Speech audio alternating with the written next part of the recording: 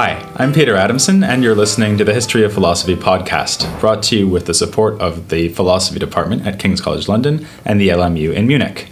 Online at www.historyofphilosophy.net. Today's episode will be an interview about the will in medieval philosophy with Tom Pink, who is Professor of Philosophy at King's College London. Hi, Tom. Hi, Peter. Thanks for coming on the podcast. Not at all. The first thing I'm going to ask you is a pretty basic question. Why should we posit the will at all, as most medieval philosophers do? There are two reasons.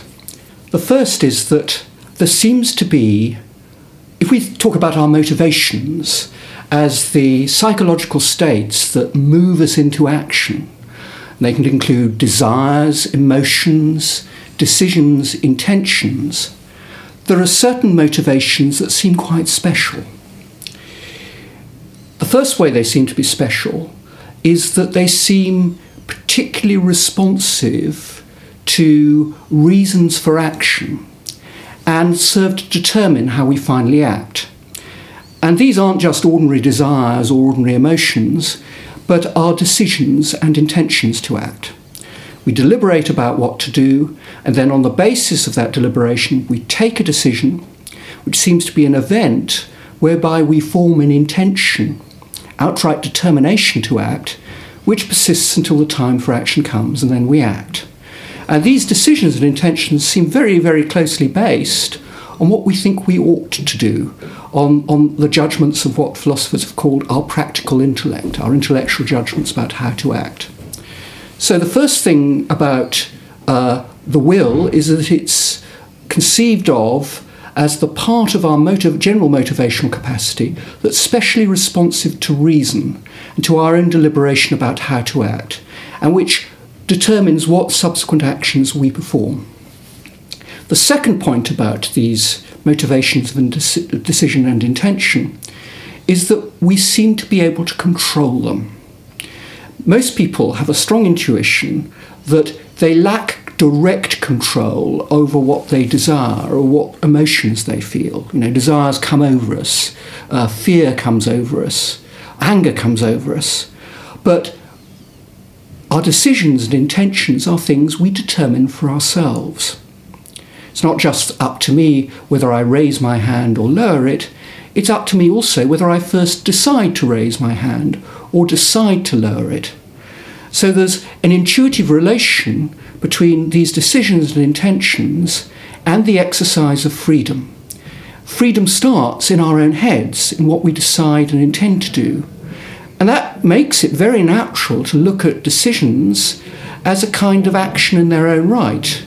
If we think of what we control as primarily our action, our control, our freedom, seems to start in our head with what we decide to do. And so decisions to act seem themselves to be a kind of action-generating action. And so they're conceived in medieval philosophy. Okay, well, that combination of reasons to posit the will already pushes us towards a classification or differentiation between different kinds of medieval theories of the will, which is something I've been talking about in the podcast already, which is on the one hand intellectualism, and on the other hand voluntarism. So intellectualism is associated with people like Aquinas, for example, voluntarism with Scotus, and then a variety of thinkers of the 14th century. I was struck by the fact that you said, well, on the one hand, the will is responsive to reasons, which sounds more intellectualist, and on the other hand, it's something we have control over, and that sounds like it maybe more will favor the voluntarists. So do you think that's right? I mean, is that a good way of thinking about the difference between intellectualism and voluntarism, that the intellectualists are emphasizing the first thing and the voluntarists are emphasizing the second thing? I think the disagreement between intellectualism and voluntarism is not so much a disagreement about how important it is to relate the will to freedom, but rather a disagreement about how to conceive freedom. Everyone thinks that the will is in some sense free, or the taking of decisions, the forming of intentions is something we control. But there is then going to be a disagreement about how to understand this power of control. But it is, of course, going to involve a disagreement about how importantly the power is related to reason. I think if we look at the intellectualist sees the operation of the will, of our capacity to take decisions and form intentions, as very closely tied to the operation of the practical intellect, to our judgments about what it's best to do. Whereas the voluntarist will see our decisions and intentions as occurring to some degree independently, or potentially independently, of what we judge it best to do. So I might judge it best to do one thing and end up taking a decision to do quite another thing. So for the voluntarist, it's almost like you have to think about a situation like, should I eat this chocolate cake? And I sort of weigh up all the merits, pro and con. And then whereas an intellectualist would say, well, if I deem it best, all things considered, to eat the cake, then I will eat the cake. And the will just be my power of choosing to eat the cake on that basis. The voluntarist will say, well, there's something I still have to do above and beyond the sort of considering it. I have to then have an additional act of will. Yes. Okay. That's right.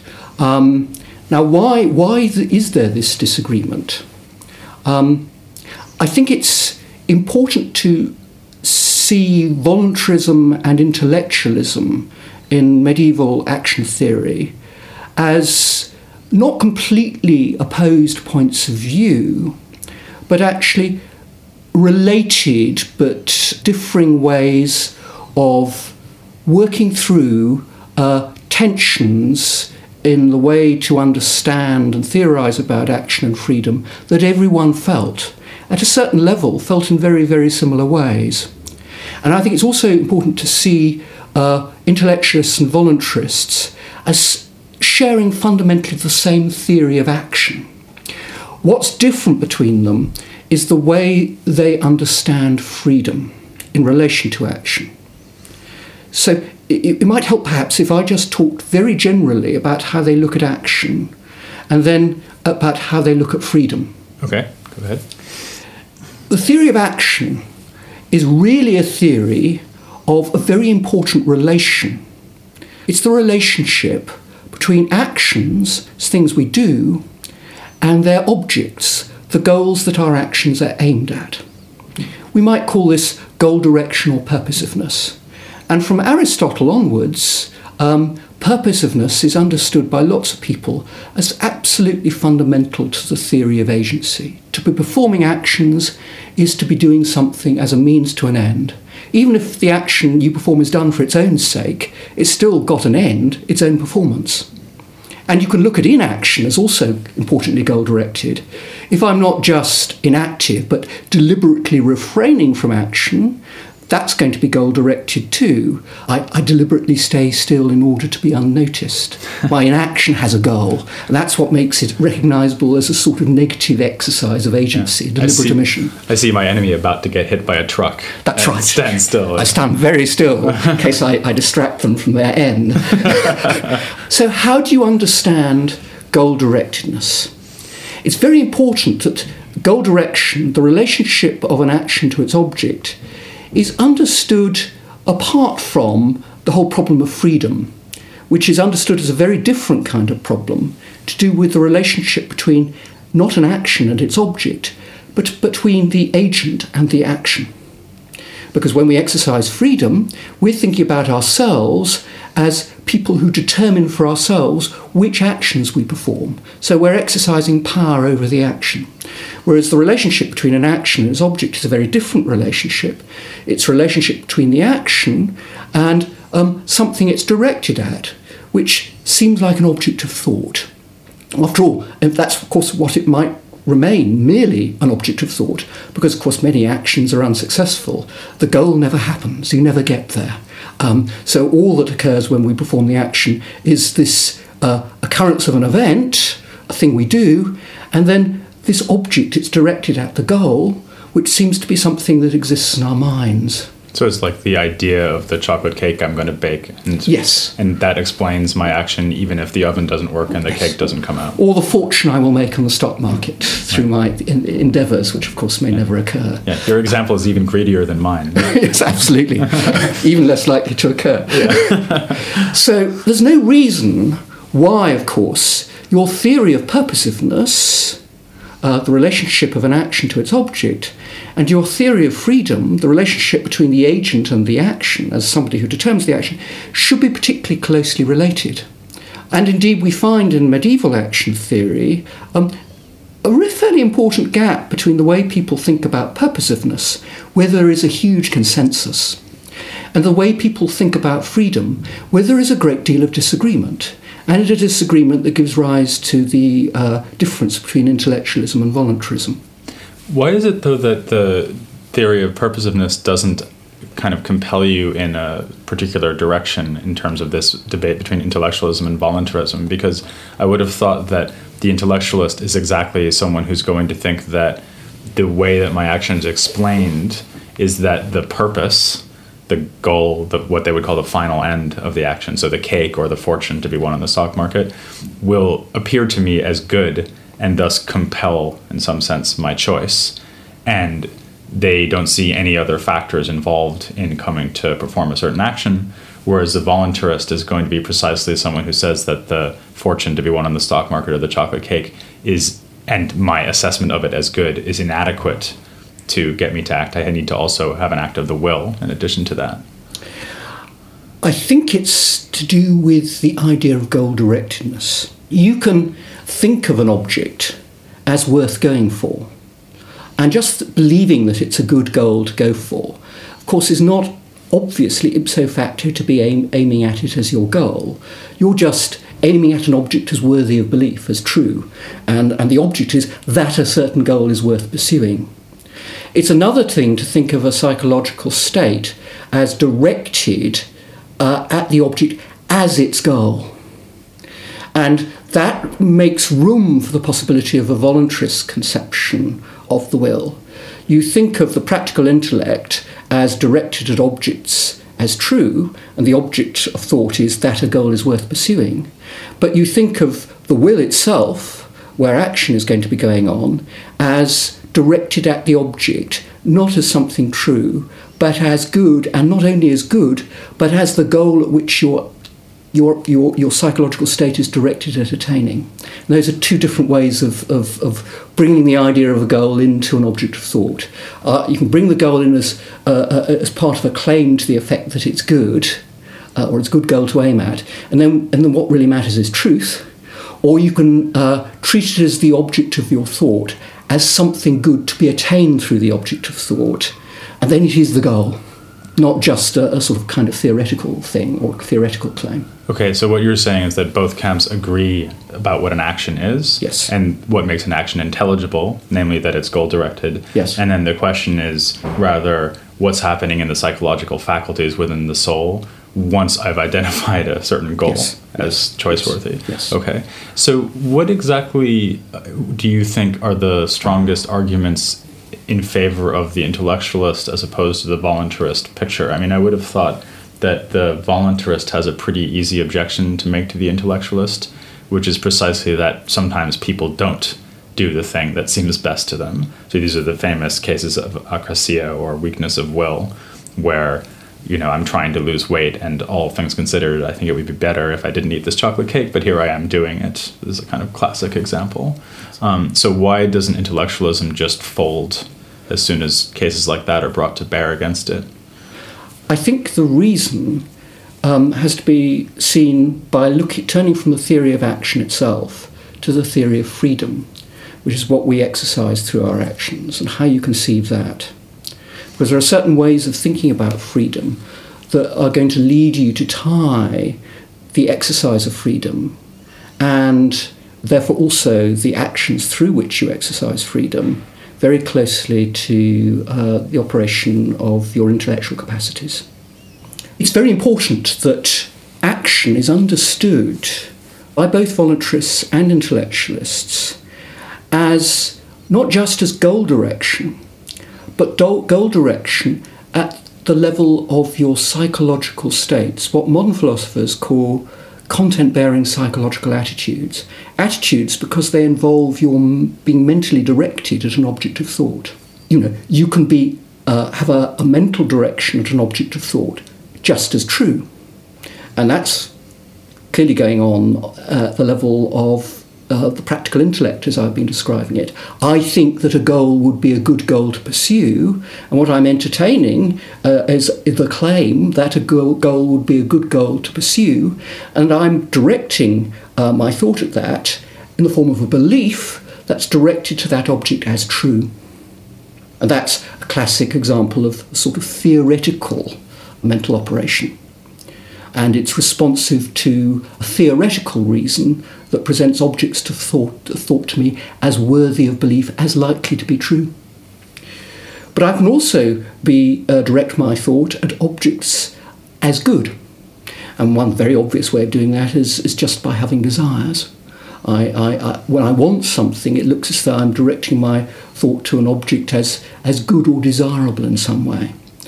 But if we think of goal direction as involving likewise an object of thought, but this time as a goal, we can introduce actions as a further form of psychological attitude or kind of content-bearing psychological state, or the formation of them, where I direct my thought at an object not simply as good, but as a goal to be attained through my directing my thought at it. And the point at which we might be thought of as doing that is when we take a decision. If I just want something, I'm just sort of entertaining it as desirable. But when I decide on it, I'm adopting it as my goal, and the point of my decision is to get me to that goal. And what medieval action theory does is to treat the primary case of action as precisely involving the formation of a goal-directed attitude when we take a decision, perform an act of electio, as they call it. And so the primary form of action, primary way we pursue goals, is in our head when we take decisions. And the special goal-directed attitude is commonly conceived of as involving decisions and intentions whereby we are especially responsive to practical reason as recommending goals to us and determining ourselves to pursue those goals by adopting them as goals, by directing our minds at them as goals to be attained through our mental direction. Of course, on the basis of our decisions, we then do things with capacities outside the mind itself, like we raise our hand on the basis of a prior decision to raise our hand or cross the road or whatever. These, for medieval action theorists, are secondary cases of actions. The primary case of action is when we first take a decision to do these things. And these decisions are called elicited actions of the will. The actions decided upon, the secondary case of action, are called commanded or imperated actions because they're seen as being commanded by the will. Modern philosophers very often don't believe that actions include elicited actions of the will itself. And that's because in the 17th century, Thomas Hobbes comes along and denies the existence of special reason-involving goal-directed motivations occurring inside your head. Everything is just passion or passive motivation for Hobbes, and the only actions are the commanded or imperated actions, which are seen as just effects of our content-bearing psychological attitudes. So he basically just thinks you find yourself with these desires and beliefs, and then they push you into action. The action part is the outcome of that. Yes. Right? The way you were describing the elicited actions seems to me to give the voluntarist a potentially very powerful objection to intellectualism, which is that if we're trying to explain free will here, which is the ultimate goal, then the intellectualist is unable to do that because the intellectualist has to admit that we're in some sense compelled by the way things seem to us. So if it seems to me that the right way to proceed is to cross the street or bake a chocolate cake or invest in the stock market, then in some sense that's what I must do. So how can the intellectualist hold on to the idea that the act of will remains free? Well, there are two aspects to freedom, as freedom is understood in medieval thought, which put together both voluntarism and intellectualism, prima facie quite appealing options. Intellectualism goes with one side of freedom, voluntarism goes with the other side of freedom. And this division between two aspects of freedom goes back, I think, to St. Augustine, and also to Lombard's immensely influential commentary on Augustine's way of conceiving freedom, which you can read in the Sentences. The two aspects of freedom are this. On the one hand, we can think of freedom as a kind of power over alternatives. The kind of power we intuitively understand ourselves to possess when we think that it's up to me whether I raise my hand or lower it, or I have control over which I do. The very way that we think about freedom involves an expression, it's up to me whether, that comes with alternatives. And this is what Lombard talks about when he talks about the libertas minor of this life, when we have alternatives which can include quite nasty and irrational ones as sinners, unfortunately available to us, that we can go in for. But then there is another kind of libertas, another kind of freedom, which we will enjoy in heaven, libertas maior of heaven, which will involve a state of complete rationality and compliance with law. What we might think of as a state of liberation, which is their gloss and the kind of freedom that St. Paul describes Christ as bringing us in the epistles. And presumably God has this kind of freedom as well. Absolutely. God, who is perfectly free, is also perfectly rational. And of course there are many alternatives that God would not go for on the very standard conception of God, which are all the nasty, sinful and demeaning ones that we unfortunately in this life are all too free to go in for. And so there is also a way of conceiving of freedom, not as a power of alternatives or not as immediately as that, but rather as a state of rationality. And in a sense, of course, rationality can remove alternatives. The more rational you are, the less likely you're going to go for all the dodgy things that a mere power over alternatives will make available to you. And there is a deep tension within medieval theories of freedom about how you reconcile a conception of freedom as a power over alternatives with a conception of freedom as fundamentally our capacity for reason, or is more and more closely tied to our capacity for reason, the more perfectly we enjoy freedom. So there are now going to be two projects within medieval theories of freedom. One is a theory that takes as primary the idea of a power over alternatives, and the other that takes as primary the idea of freedom as somehow provided to us by our reason. These aren't exclusive projects in that everyone to some extent wants to make sense of alternatives. Everyone wants to some extent to make sense of a connection between freedom and reason. Everyone wants to make sense of alternatives because that's just an intuitive way of understanding freedom. That's the way we immediately understand it. It's up to me whether or not I for various alternatives. On the other hand, people recognise that the lower animals aren't as plausibly free as we are. And why is that? Well, they seem to lack reason. So everyone wants to make sense of a connection between freedom and reason. Everyone wants to make sense of a connection between freedom and alternatives. But because of the tensions between these two ways of thinking about freedom, you'll get people being pushed in one direction primarily or the other. And one can look at intellectualism as driven fundamentally by the connection between freedom and reason, and voluntarism as driven fundamentally by the connection between freedom and the power over alternatives. But as long as the intellectualist can say that I'm reasoning by choosing between alternatives, then they can accommodate my objection from before, which is that there's only one choice. Yes. They say, no, there's more than one choice. You're weighing them up against each other. Take Aquinas. Aquinas is fundamentally constructing his theory of freedom out of a theory of our capacity for reason. At the same time, he's also linking the operation of the will in an intellectualist fashion to the operation of the practical intellect. He sees our freedom of will as linked to a freedom of the intellect, because what we fundamentally decide to do is going to be linked to our judgments about what is best to do. But he's not going to abandon the idea of freedom as always in this life involving power over alternatives. That is going to be provided by our capacity for reason and the nature of its objects in this life as Aquinas understands them. In this life, we are always presented by a set of options that are alternative goods, where each good option is finitely good and balanceable, at least prima facie, against other options by way of the good. And that gives us our freedom of alternatives.